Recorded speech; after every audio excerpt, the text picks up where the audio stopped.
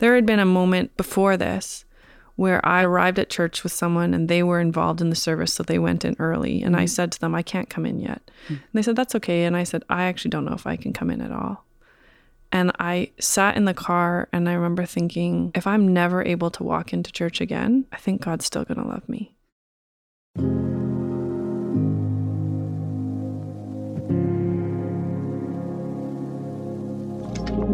Welcome to Approach, holding faith and holding space.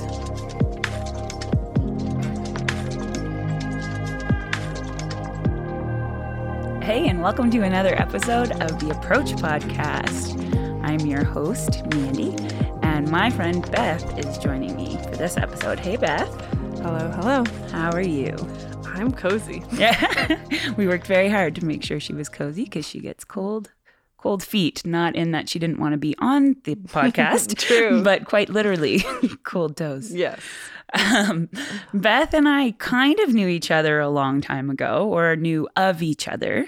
We recognized each other's names. I think we ran in like parallel circles that overlapped but never directly crossed. Yeah. So when the idea of doing this podcast came up, I was asking some people, some friends of mine, for friends that they had that they thought would make good guests for this podcast. And one name that came up pretty quickly was Beth. And I was intrigued because I knew the name. And so I sent you a cold message on Facebook. Hey, want to get coffee and chat about this? And we've been best friends ever since. It's pretty close to true. Pretty close. Not quite there. I haven't seen you since, but in my heart. That's right. And that's what really matters, is just what happens in the heart. We had a great time chatting and hearing. Yeah, you shared a lot about what's happened over the last, I don't know, is it 15 years? Yeah, I'm not sure how far back I went when we were talking last time, but pretty far. But I actually just realized yesterday that it's been almost exactly 10 years, I would say, since I really started some major faith shifts. Facebook reminded me. I was looking through my old profile pictures. I don't know why. Why do I even go on Facebook? Why does anybody? I was looking through some old profile pictures, and one jumped out at me that was, from a decade ago, end of November 2009. And the first thought was like, wow, I haven't changed at all. I look exactly the same. But way to go aging. I know. I'm killing it. I do have more wrinkles. P.S. also gray hairs. Didn't know that was a thing that happened so early in my life. It happens. It does. Yeah, I've got a few too. Yeah. Moment of silence. Moment of silence for the appearance of gray hairs. Anyway, so this picture, I was like, oh my gosh, I look exactly the same. And then I realized it was a picture I had taken on a kind of, I want to say like a personal retreat that I took in November of 2009, where I had a moment with God that started a shift that I feel like 10 years later, like, oh, I think I'm finally getting some answers to the question that I was asking then, which I was like, oh my gosh, I did not think it was going to be like a decade at the time. So it's been, for me, I would say there's like this decade. Yeah. And here we are. Here we are. Can you tell us a little bit about what you're up to now? You and your kind of your educational background, I guess. You have your master's. Yeah. So I'm currently a PhD student. Yeah. I am getting a PhD in practical theology, as opposed to impractical theology. No, practical theology, which does actually matter, but maybe we'll get more into that in a bit. Doing my PhD, I am in my third year of my PhD. Okay. Typically, PhDs are at least 4 years. I'd like to get mine done in 4 years. We'll see. Third year of my PhD at Emmanuel College, which is connected to the Toronto School of Theology at the University of Toronto. And I have a master's, my master's of divinity, not divination. I play ultimate frisbee, and when I was starting my master's, one of my ultimate frisbee team members not any church background at all, was like, can you remind me what you're doing? I keep thinking you're getting a master's of divination. Like, it's like Harry Potter. She's like, but I know I'm that's not learning right. spells. I was like, well, it's basically the same thing. I'm getting magical powers. No, I have a master's of divinity from Wycliffe College at Toronto School of Theology, and I have a Bachelor of Arts in English Literature from the University of Guelph. So that's my educational background. So I'm a PhD student is my primary thing. Right now, I also work part-time on a research project around satisfaction and stress for people who work in Christian ministry. Very interesting thing that I get to be a part of there. And that's kind of my main occupational stuff that I do right now. Can you tell us more about the practical theology and like what that means? Yeah. Or more about your PhD? Yeah, so practical theology. I would say that I'm really interested in the question of so what? What does this mean in people's lives? And practical theology as a descriptor is like in contrast with some of the other, I want to say, categories of theology. Typically, some of them would be biblical theology, which is like specifically looking at Old Testament or New Testament texts. Systematic theology, which is like very theoretical and kind of more philosophical. History and looking at like faith, religion, spirituality in a particular historical context. And then practical theology, I would say it's often like the intersection between theology and social sciences and some of the arts as well. But for me, I'm specifically interested in looking at the integration of spirituality and spiritual formation with insights from psychology and psychotherapy. So psychology and psychotherapy are interested in whole person thriving. And I think a really important part of most people's spiritual endeavors is about the same thing. Yeah. Whole person thriving, healing, being well. And so how do we bring the two together? Because I think sometimes they operate at odds with each other, or sometimes those of us who are in religious spaces or more institutional faith structures haven't always drawn on the insights that we can gain from the social sciences. And I think there's a lot to be offered that can really support each other and that they can be partners in really important ways. So that's what I'm interested in doing. Yeah. And I remember when you told me that on our first coffee date. Heart-shaped. Heart-shaped hands. I was really interested and intrigued right away. And I think part of it is with my new struggles with mental health and figuring out how that ties in with faith and how, the two have been at odds for me at points over the last year and a bit. So to hear you actually say, no, I want to be a part of bringing them together and seeing how they need to be together was a bit of an aha moment for me. Just acknowledging that it's going to be messier, but it's necessary to address it together because they impact each other. Absolutely. And for me, I would say I've thought about this, like, why am I still a Christian, or how have I navigated all of this? And I would say that there are two main reasons I'm still a Christian, and one of them is therapy. Yeah. And therapy has been so important in opening space for me to reconfigure faith and to recognize how much of what I understood as the only way to think or the only option or the right truth was actually very narrow, and that there maybe leaving you stuck. Yeah, and that there are other options. Actually, when I started my master's, a big part of the reason I went in to do the degree was because of the question I was asking was, is there space for me in the Christian faith? And how do I find that? And what does that mean? Because it needs to be something that for me is grounded and consistent. The other is my spiritual director.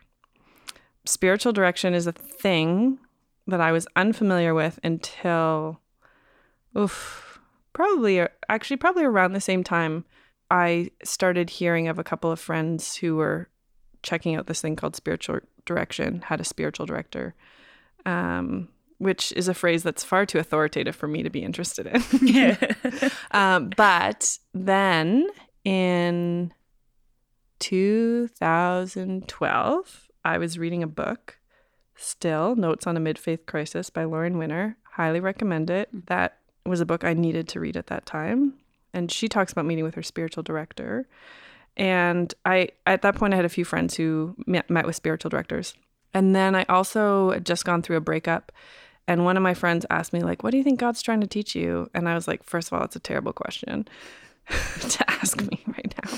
And secondly, I was like, I have no idea what God's trying to say to me. And if God's trying to say something to me, like, I don't even know how to hear God anymore. Or if I want to. Yeah. Like, is God just going to be like, you need to learn this lesson, so sit down and buckle up and, finger wagging, whatever.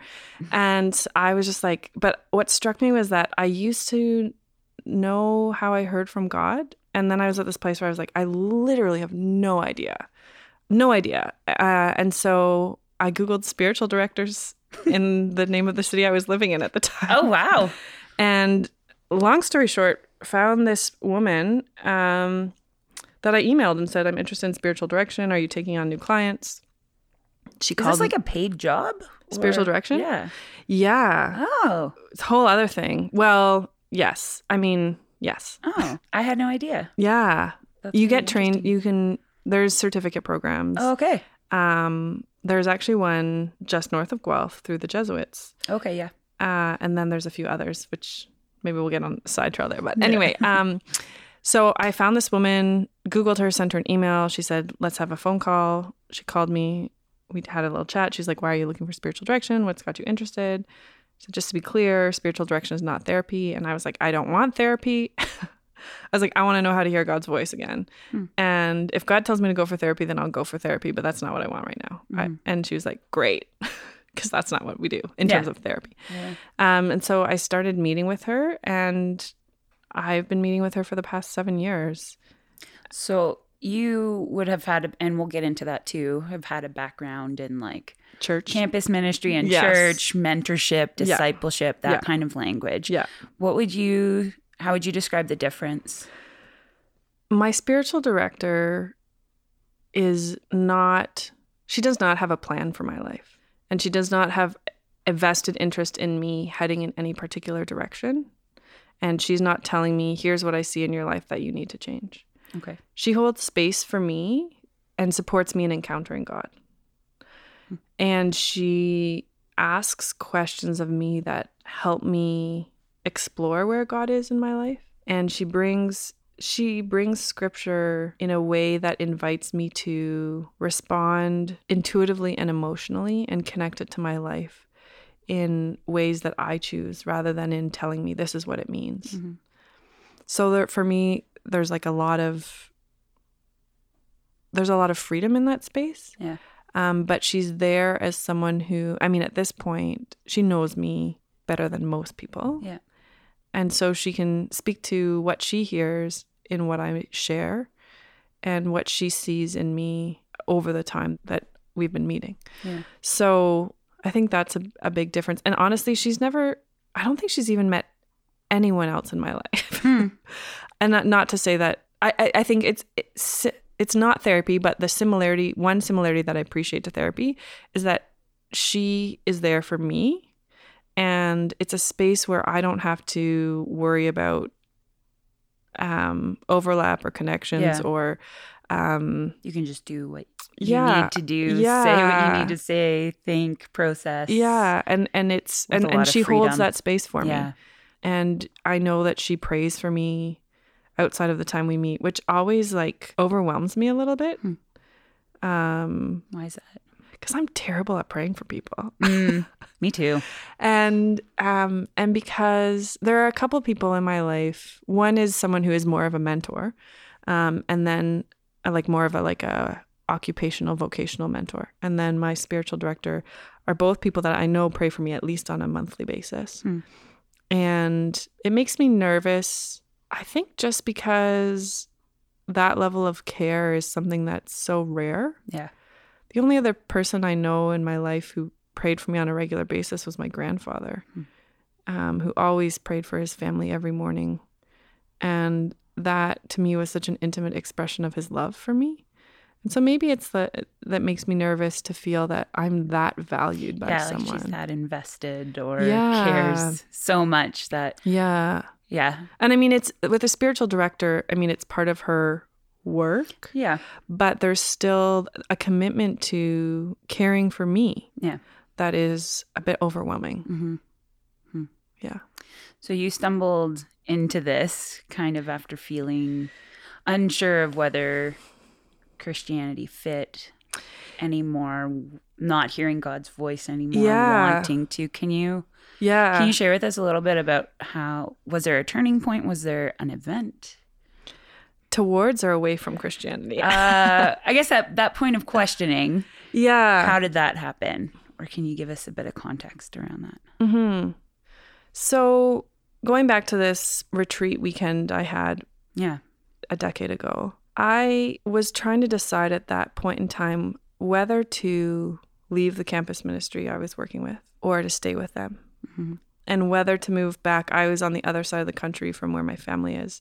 So whether to move back closer to my family or stay where I was. And two separate but interrelated decisions. And that weekend, what I came away with was realizing that I had a really good handle on what it meant to be a good Christian, what it looked like to be a Christian. In hindsight, in somewhat narrow ways. But I left with the question of like, what does it mean to be me? And at that point, I had really struggled in the campus ministry because I felt like I wasn't a good fit. And I had always been a good Christian. I'd always been good at being a good Christian. And so to come to this point where I was like, I can't do this. And I'm struggling with like what it is supposed to look like to be a good Christian.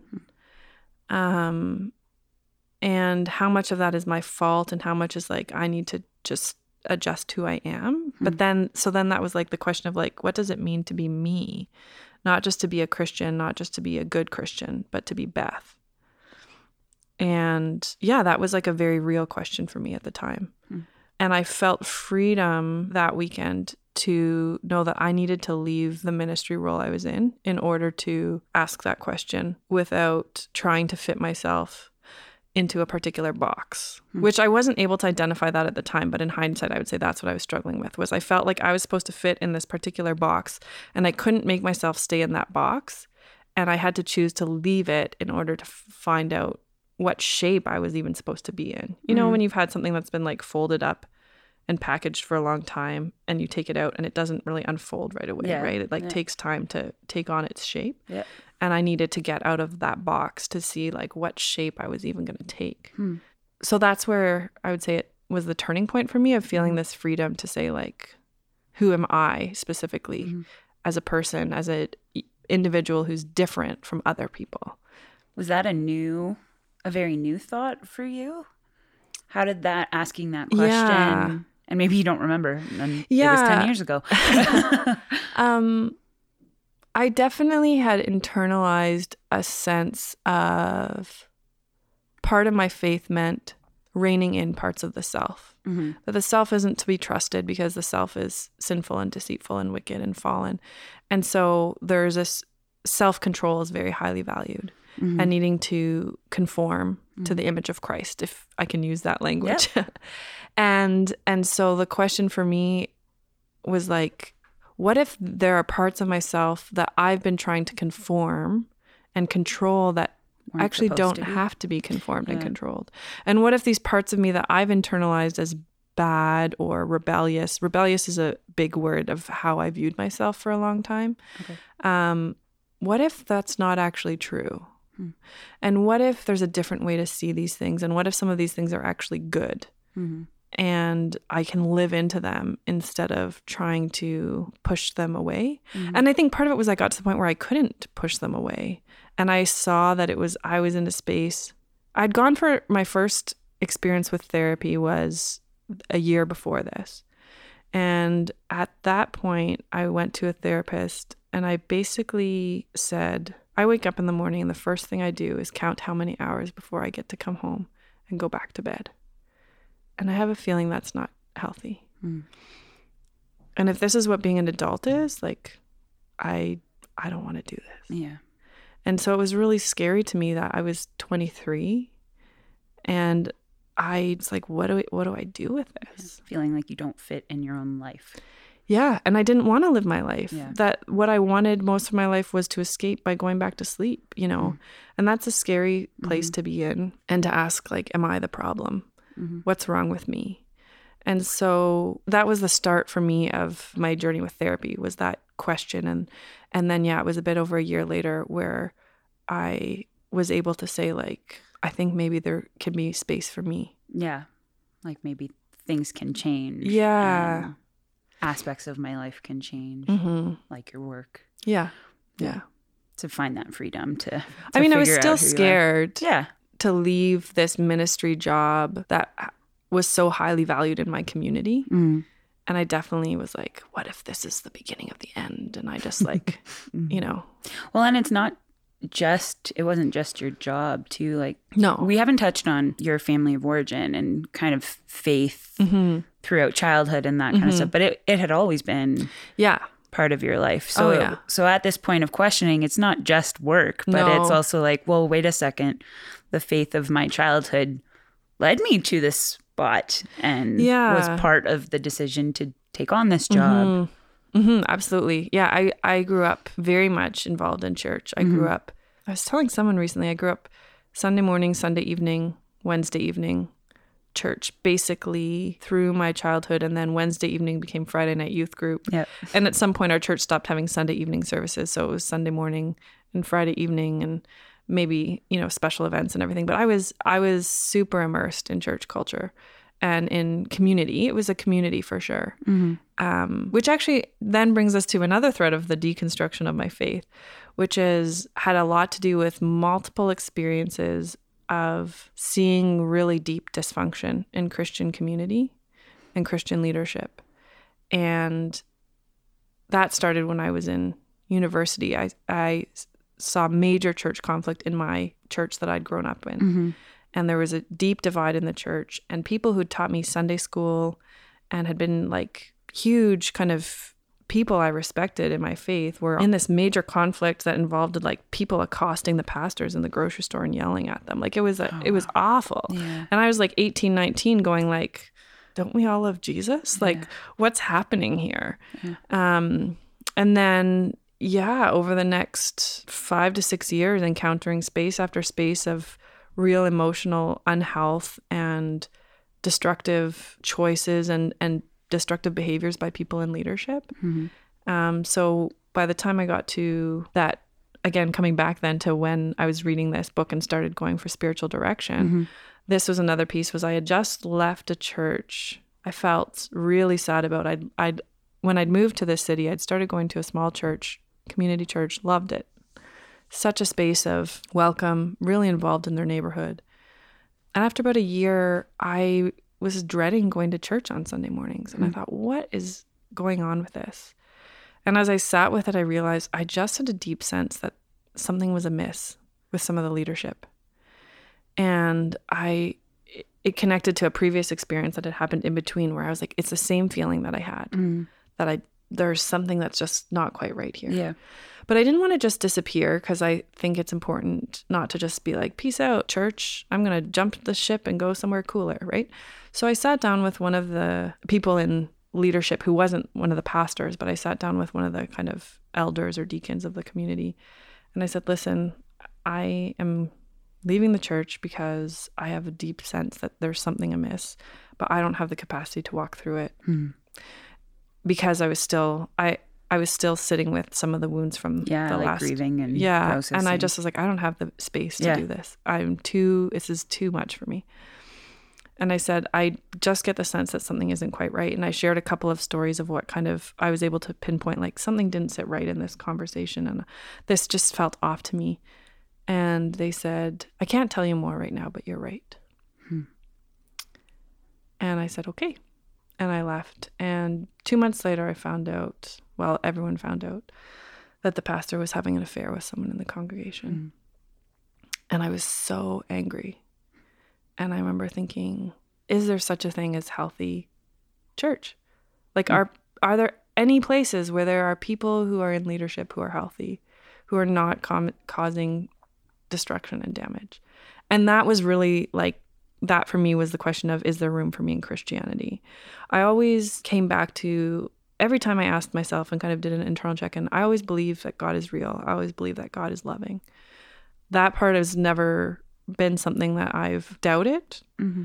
But I just was like, how many times do I keep putting myself in spaces where I'm going to be disappointed, and not just disappointed, but like broken. Yeah.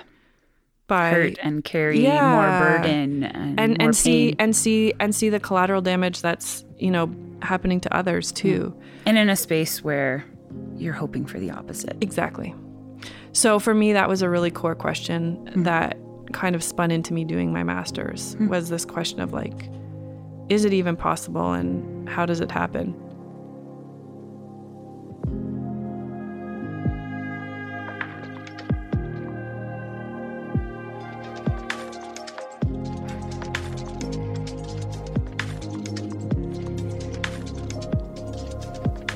So as you're experiencing and starting to carry, and or even realize that you're carrying these burdens from church and tough experiences there with leaders, and how did that begin to impact your relationship with God, with Jesus, personally?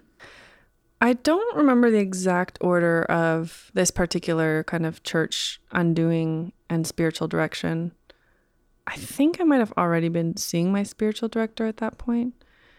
And so for me, that was my safe space. Yeah. Where one of the questions she still often asks me is, where is God for you in this? And being able to come back to that question has been so important, because it doesn't bypass the kind of institutional reality of the church, but it cuts to the heart of things. And it helped me to look at, where is God present in my life, and what am I experiencing personally with God, which then helped frame the questions of my relationship to community or institutional church in a different way. But my relationship with church as a thing that you go to on Sundays was really hard, and has been hard off and on since then. Even when I was doing my master's, even now as I'm doing my PhD, I moved a little over a year ago, and it took me almost 8 months to find a community that I felt like I could show up here every week. Well, and even right away, it wasn't like I could show up here every week. It was like, I can show up here, and then I might consider going back, as opposed to showing up and being like, well, that was a disaster. Which there's a couple places I tried, and I said that was a disaster, and then I went back again anyway, and then I was like, no, that was also a disaster.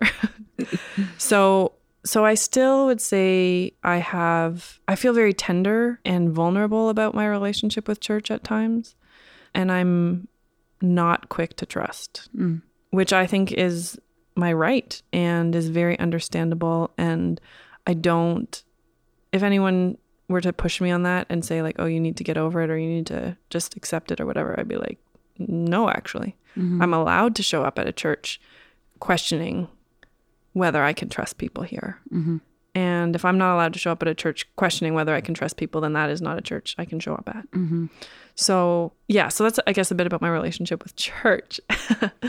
In terms of my relationship with God, have you kind of severed the two? Maybe not fully and completely, but it sounds like there's more of a gap between church and relationship with God, which for some people will be shocking and like, well, you can't do the Christian thing that way.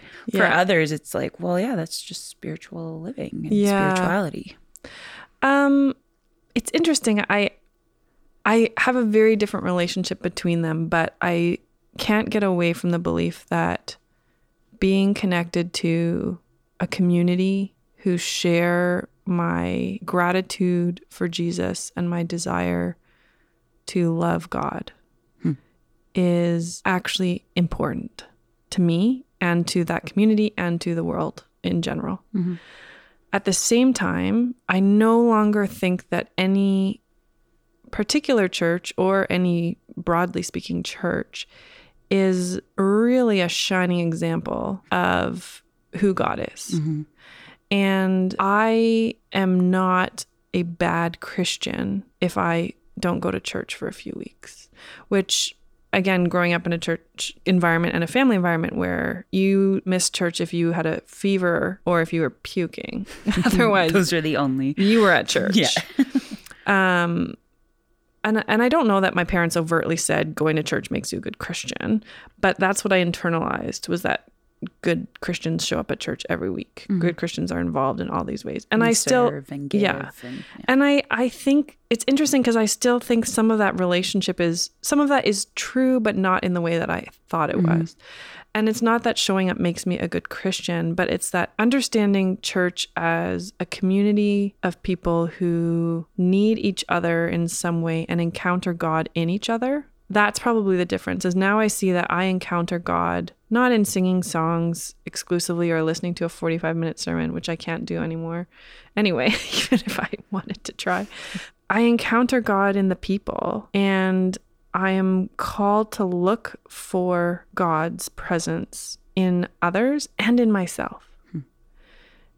And that changes the foundation of how I'm relating to the people in the pews. Which then changes how I relate to the pews themselves, or the building of the church, or the institution of church. Yeah, I think I'd love to hear a little bit more about where you're at now with faith. Like, now that you've gone through this deconstruction and have experienced some major changes, where would you say you're at with God, with Christianity, and maybe the more practical side of how's life? Before I get to how's life, can I tell a story that popped into mind when you asked about, like, where am I with God now? Yeah. So this is still a few years ago. This is when I was doing my master's. When I was doing my master's, I had the immense privilege of doing a placement in hospital chaplaincy. And part of that placement was, there was a course connected to it. Anyways, maybe this is irrelevant context. I was in a class setting where we were talking about death and dying. And we did an exercise in which we had 5 pieces of paper, and we wrote down on the piece of paper things that were essential to being us or to our lives. 5 things that were central to us in our lives.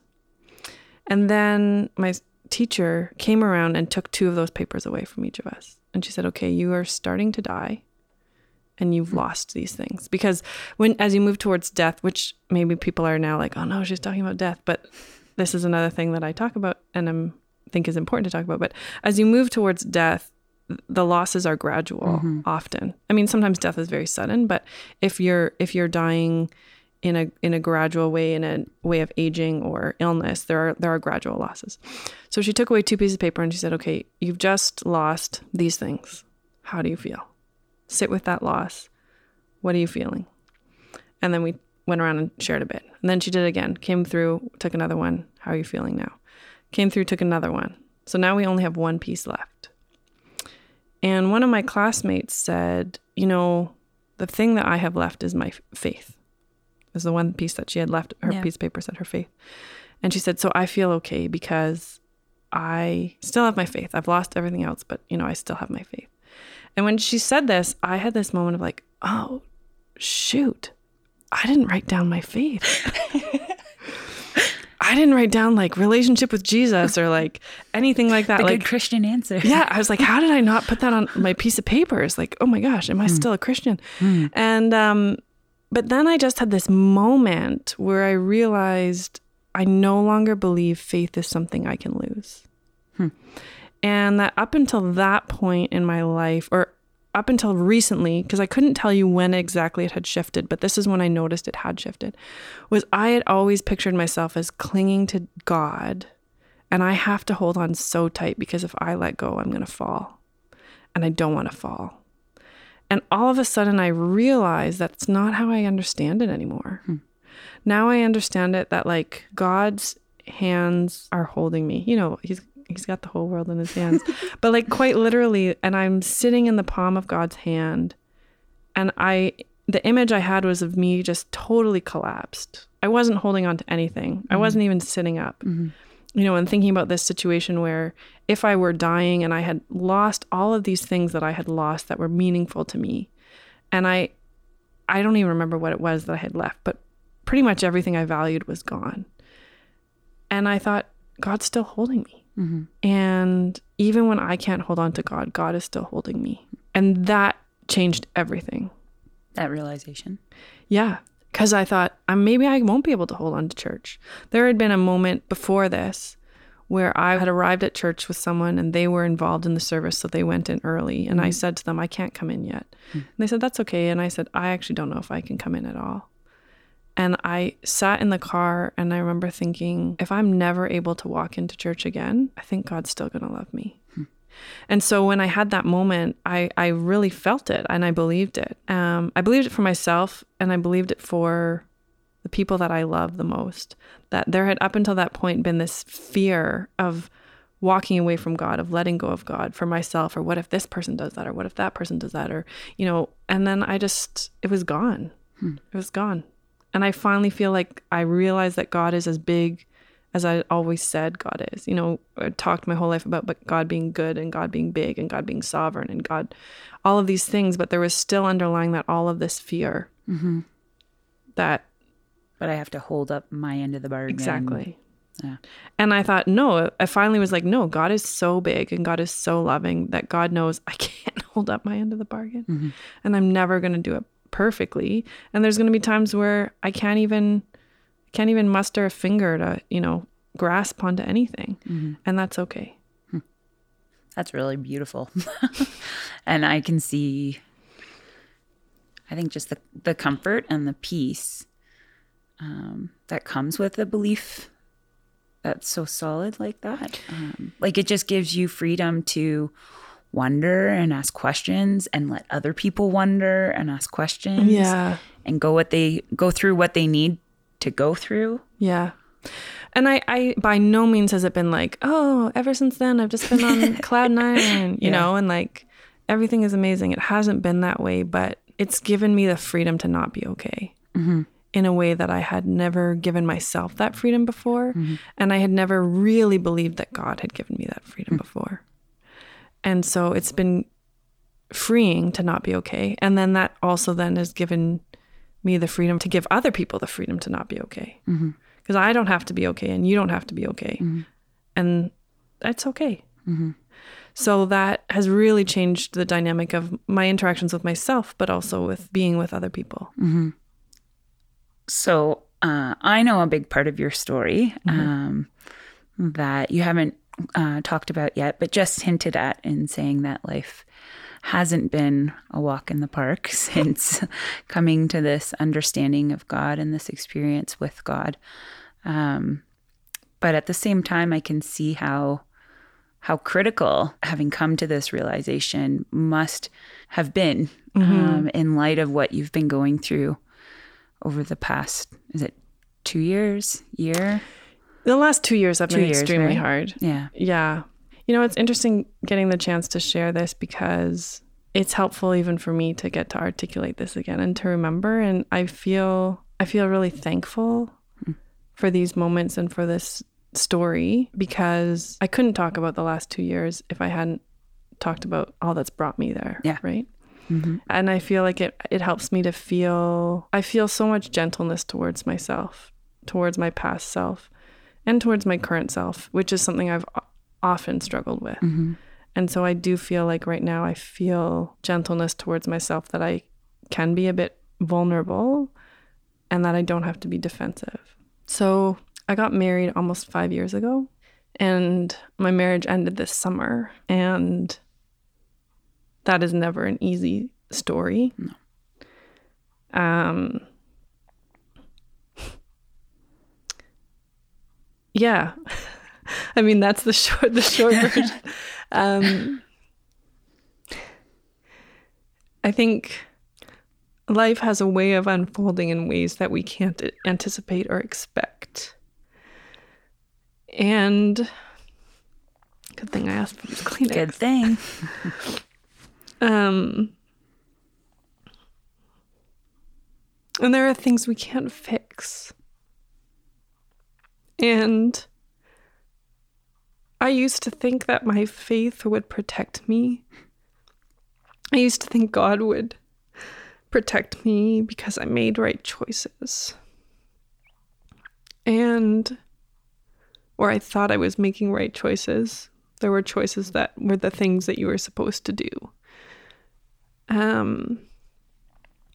And when that falls apart,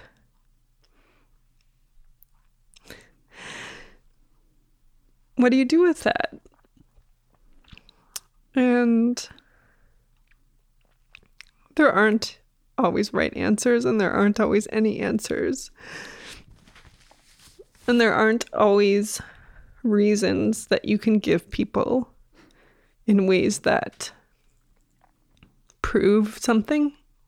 Prove God's goodness, prove my goodness, prove love. And that's where, for me, practical theology matters, because if God isn't in this space with me, then like, what am I even doing? What is the point? And where is God for me in this space? And is God in this space, or is God just outside this space of suffering looking? Or is God in this suffering somehow? And what do you do when you have to make choices that no one else can make for you? And they're choices that you know are going to affect the rest of your life and the rest of other people's lives. And is God waiting for you to just screw it all up? I mean, no, that's not who God is. But it really matters how we understand God. And it really matters what community is and what church is. And my community in the last 2 years has been a whole smorgasbord of people. And my church has been not a Sunday morning worship service. I mean, well, that I had to take a break from that for a while just because it was too painful to walk into a church again. But I've still encountered God. And I think I've encountered God in ways that I couldn't and wouldn't otherwise if I weren't in some of the hardest, saddest spaces. Thanks for sharing that part. I know that was a big part of our conversation when we first met, and talking about that struggle with God in the midst of suffering and how he relates. And to see you be thinking about it and processing it in the midst of suffering that a lot of people will never be able to relate to or understand. And to see you do it with such humility and grace and growth. It's a pretty phenomenal example to me, and I think to our listeners too. So I hate the idea of being an example. I take that back then. Because in part because I think then I start feeling like I need to make choices because people are watching. And for me, the question I keep coming back to is, what does it mean to walk in love? And how do I love this person well? And this person can really vary from situation to situation. But I've really had to ask myself, how do I love myself well? And also, how do I love someone well that my relationship with is fundamentally broken?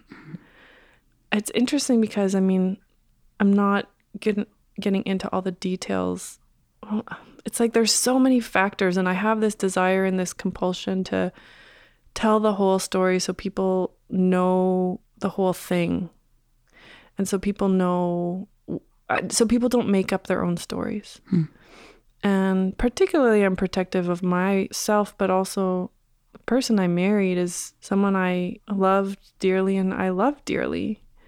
And I have a huge desire to control the narratives that people have about me and about them. And I have to release that control because I can't.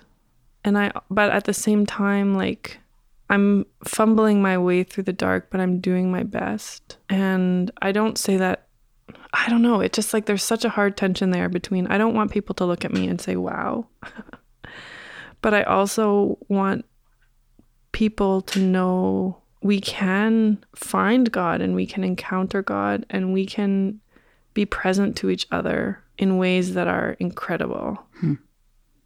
And I'm so thankful for the people who have made that space for me. And I want to help make that space for others, but not in a way that in any way puts me on like an expert level. Because it's a hard place that I'm in, and I wouldn't wish it on anyone. Well, I think the hope that we have for this podcast is that it would create that kind of space. And I think by sharing raw, real stories like this, my hope is that it gives people the freedom to ask those questions and journey through this and not feel stuck like you had felt at one point, or kind of hopeless or like I don't fit. And feel the freedom to move out of that spot and discover maybe new things about God, about how they relate to God. Why I want to tell my story and why I wanted to be a part of this conversation, because it's really important to me too. And I love that I get to be a part of these conversations. It is a real honor. And I think when we went for coffee, I was like, I could have these conversations all day. Like, I love talking to people who are asking questions and who are angry and who are sad, because because like you said, I didn't have that space.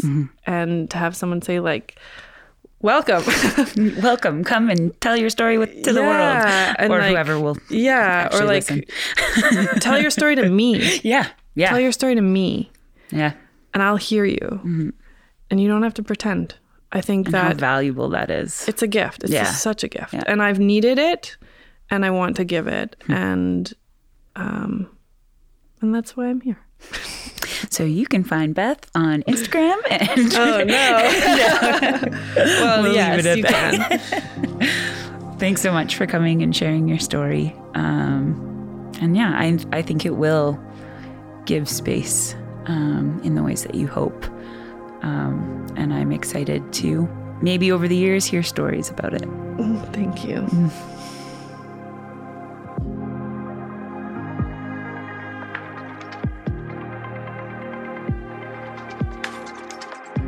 Today we covered a topic that might have brought up some questions, memories, or thoughts that you may want to talk about with someone. But maybe you don't have someone that you could trust with this. We get that. The Life Project has online mentors ready to support you as you ask tough questions. They're there to listen and support you as you try to make sense of life and what it all means to you. Have a question about faith? Online mentors are also there to support you as you grow in your understanding of what Christianity is all about and in your personal relationship with Jesus.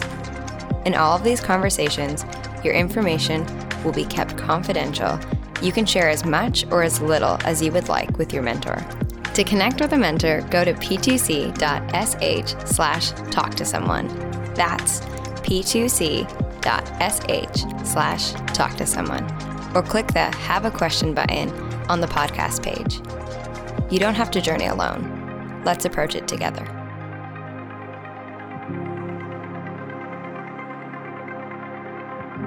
This is the part of the podcast where we talk about what we've heard and how it's landed on us and questions that we might have or the ways that we related to it. And as always, my friends Laura and Caroline are here to join me. Laura is our audio tech. Laura, how are you today? I'm doing very well. How are you? I'm very well, thank you. And Caroline is our producer. Hello, hey, Caroline. hello. How are you? I'm slightly sick. Oh. It's okay. Okay. And also joining us is our boss. Wow, you just jumped the gun on that. Well, I'm excited to be part of the we today. She said we're we, and I don't always get to be in the we. We still doesn't have a name. What is your name? I'm working on it. Oh, Eric. Yes, I am Eric. This is Eric. And Eric and Caroline actually host another podcast with Power to Change called Undiscussed. In the extended universe. The podcast universe that we are a part of. That's right. And on Undiscussed, they tackle topics that often go undiscussed by Christians for the most part. Yep. And they interview lots of people and learn a lot and engage with a lot of different topics. Eric's sitting in with us on this time of reflection because he was actually there with us when we heard from Beth. Not only that, he actually knew Beth back when she was on staff. Yeah, I'm very excited to be part of this processing time because I've known Beth for about 15 years and have, got to see a bit of the deconstruction happening live. And she's great. She's one of my favorite people. So I'm just honored to be here, and I was honored to be a part of her telling her story. Awesome. Yeah, she's very articulate. Mm-hmm. Mm-hmm. And I think it got highlighted.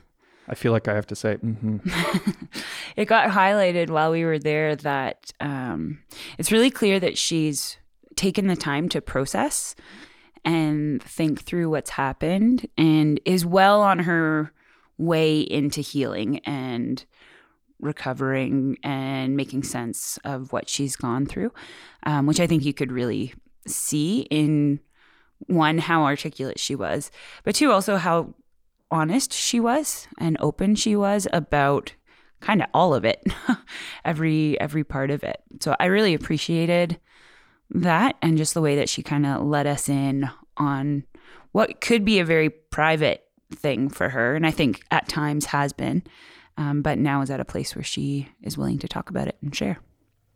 Something that I noticed while Beth was speaking is there's kind of two parts. There's the deconstruction and trying to figure out, how does my faith work in different ways as I'm growing as a person, as different things are important to me.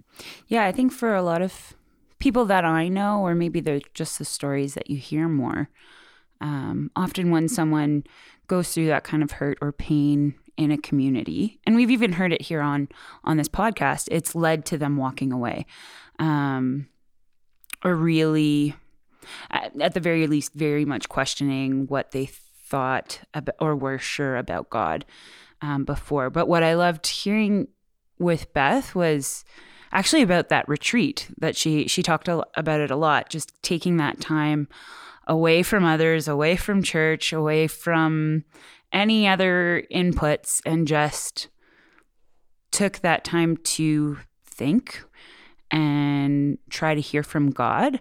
And instead of like a knee-jerk reaction of just, I'm out, it was, there was a sense of hope that maybe there is still something here. Like there was something that she still found within it, or maybe something she had once experienced. She didn't go into too much detail about that, but it's clear that she had some kind of hope that, okay, I'm not going to run quite yet. I want to take the time to see, is there something else here?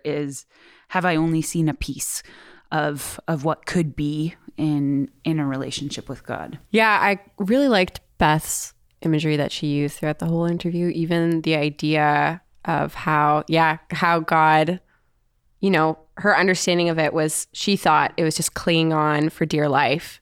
And I think that was a lot of, even in my story, of how I understood God was, I just need to do this and that and really just hold on for dear life and hope that he still cares about me. But the real understanding is that he is like firmly holding us, and we're just kind of laying there doing nothing, completely exasperated, exhausted. And what beautiful imagery that was to hear. And I even want to just go back and listen to this interview again and just reflect and kind of pray about it and just allow myself to understand and be in that space again, because it was so good to be in that room and hearing her thoughts on it and how at peace and how healed and continuing to heal she is.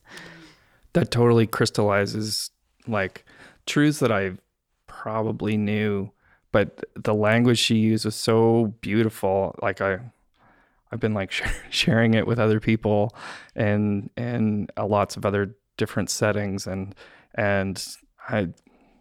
I said it twice already, but here's the third time. I was just honored to be a part of that, because hearing that like deeply affected me, and it's very beautiful. And so thank you, Beth, if you're listening to this.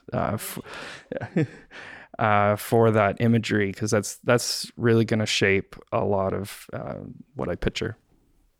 And I think just viewing it in that way, or having that understanding of God and a relationship with God, provides so much freedom for healing and for change. And I think you really see that in her and in her story, where it's not this like, I got to pull it together, I just got to make this work, I just got to keep trucking or whatever.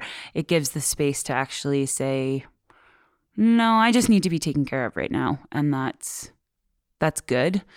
That's good for me personally, and it's in my own healing, but it's also good for my relationship with God to lean on him, or to enjoy those things in my relationship with him.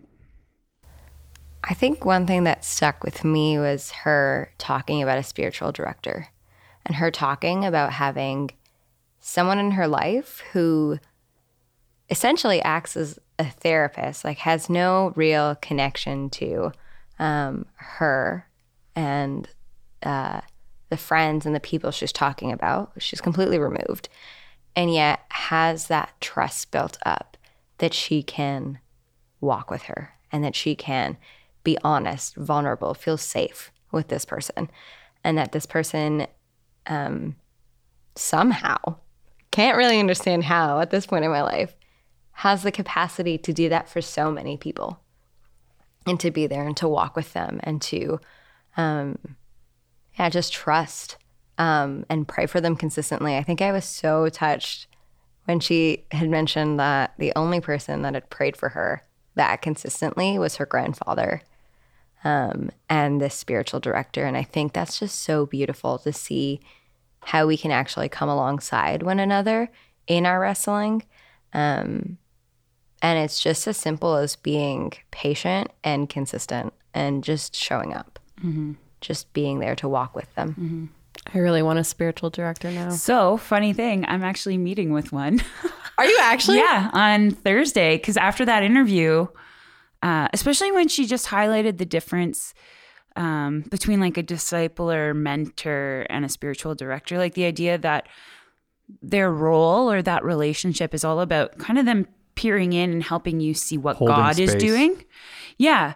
But less so about like instructing you or teaching you. It's just like they kind of come in and observe what God is doing or what he's not doing, and gives you the space to do that with them.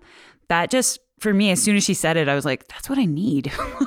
I need someone to do that for me. So I did what she did. I Googled spiritual directors in Guelph, because that's what she said she did. And I'm meeting with one on Thursday to check it out. It's a lovely experience. I don't see one regularly, but my pastor, his dad, who is like a leader in our region, in our denomination, is a spiritual director, and he and his wife actually have a training program to like certify people in spiritual direction. Yeah. And one of the most life-changing experiences is the one session, which tells me I should probably go back. Yeah, maybe you should do it again.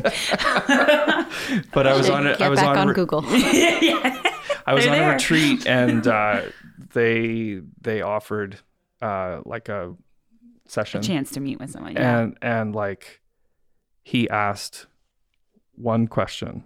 It was like a 45-minute like experience, and like he asked one question, and it was like the most profound thing. It's like, What was that question?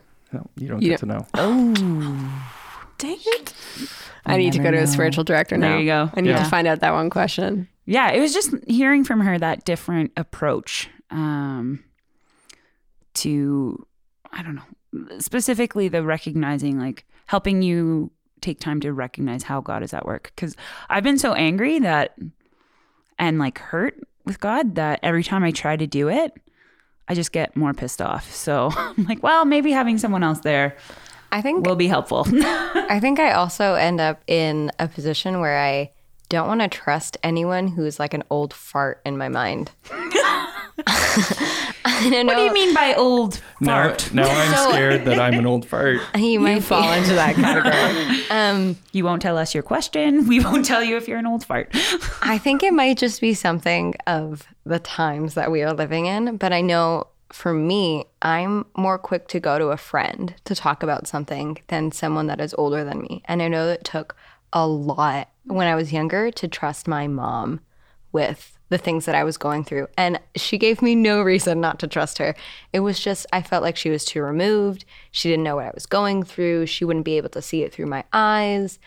And that, like, I think encompasses so many people that I view as older than me, that they're like, oh, they didn't grow up with internet. They don't know the struggle of social media. Like, they don't know what bullying is. And that's not true. My son, when I try to speak into his life, he's like, Dad, you used to hang up phones. That's you can't talk great. to me about this. You used to hang up phones. That's his big diss of me, that I'm so old that I hung up phones, like actually the receiver onto the cradle. And I think that that's just really telling, and it's taken a That lot. you're an old fart. Yeah. No, like, Wonder no more, of Eric. the kids, it's telling of the kids that are growing up, like the next generation that is coming up under us, that there is this distrust in the generation before us when, like, God actually calls us to, like, in all walks of life, in all stages of life, that we are community together, and there's nuggets of wisdom from anyone. And I never really even considered spiritual direction before this, because I was like, I'm not going to go to an old person. No. That's funny. Thinking back to what we were talking about just a minute ago about Beth's picture, there's a worship song that our church is singing a lot right now, King of My Heart. And there's a bridge. I love that song. Where it's, when the night is holding on to me, God is holding on. And it, like, Beth's image coupled with that lyric has been really powerful. We were singing it on Sunday. And this week, the sermon was talking about kind of the juxtaposition between darkness and light, and how we as followers of Jesus often focus on the light, but God is not the God of light, and there's some other God of darkness. Like, God is the God of both. And so we don't need to fear the dark, and we don't need to fear that moment. So the lyric in the song, when the night or when the darkness is holding on to me, God is holding on. It was really beautiful. And I think that's been something that's profound, that's just been growing in realization for me. And I think it's beautiful to be, like you were saying, Laura, it's beautiful to be in community with old farts and with young farts and so on. That's not a thing, no. I know. Because, you know, as we rub shoulders and talk about faith, and we can add to each other, and I think that's really beautiful. Yeah, it's actually funny that you bring that song up, because we played that song at our wedding in a time when our faith was very much all over the place. And even just understanding the artist's story, John Mark McMillan, an incredible guy, and him and his wife, they sing that. And they even were the ones who did that David Crowder song, which totally escapes my brain right now. But their story of faith is not an easy road. And I think sometimes growing up in the church, you can kind of get this understanding of who God is and what Christianity is, and the fact that we need to hold on tightly, when in fact, you know, God is the one who's actually holding on to us. We are totally awful, terrible, all sorts of people, and we can't even hold on most of the time at all. But I think there's a fun balance between the two, that we are called to hold on to our faith of our youth. Like, we are called to cling to the truth, and yet our clinging, like our physical action of holding on, It's a pinky. it's like a child, like, holding on to their parent. You know, the child's not holding on. Like, if the parent lets go, the child is falling, right? The parent is doing all the work there. But I don't know if that illustration works, but we partner in it, in our faith. Yeah. Yeah, I think there's points in our story where we're really eager to hang on and we're loving hanging on. And then there's other points where it's the need to just be held and taken care of in that way. And it's different at different points in our walks with God. The last thing I think I want to highlight with Beth's story was, again, that hopefulness that she had, that maybe I don't have to walk away from this completely. Something she told me, or she said to me in our first conversation, was how in a lot of ways we kind of get pigeonholed a little bit into our first experience with Christianity or a relationship with God. And we think that that's it, or that that's the full picture. And then life happens and we question that. And I think for Beth, she realized I actually, if we're looking at the whole picture of Christianity, all I knew was this one little sliver. And now because of my life experience, I've stepped out of that and I'm seeing, there's actually far more here to know, to enjoy, to discover. And I think that for me, that was a really big invitation to keep not fighting, but to keep learning and asking questions and discovering what else is there in this relationship that I have with God. Because I also have that hopefulness. I think it's there. I'm not willing to believe that it's not there, but I'm just struggling to find it right now. And I think that's what this podcast is about, is the willingness to ask those questions and see, is there something else there?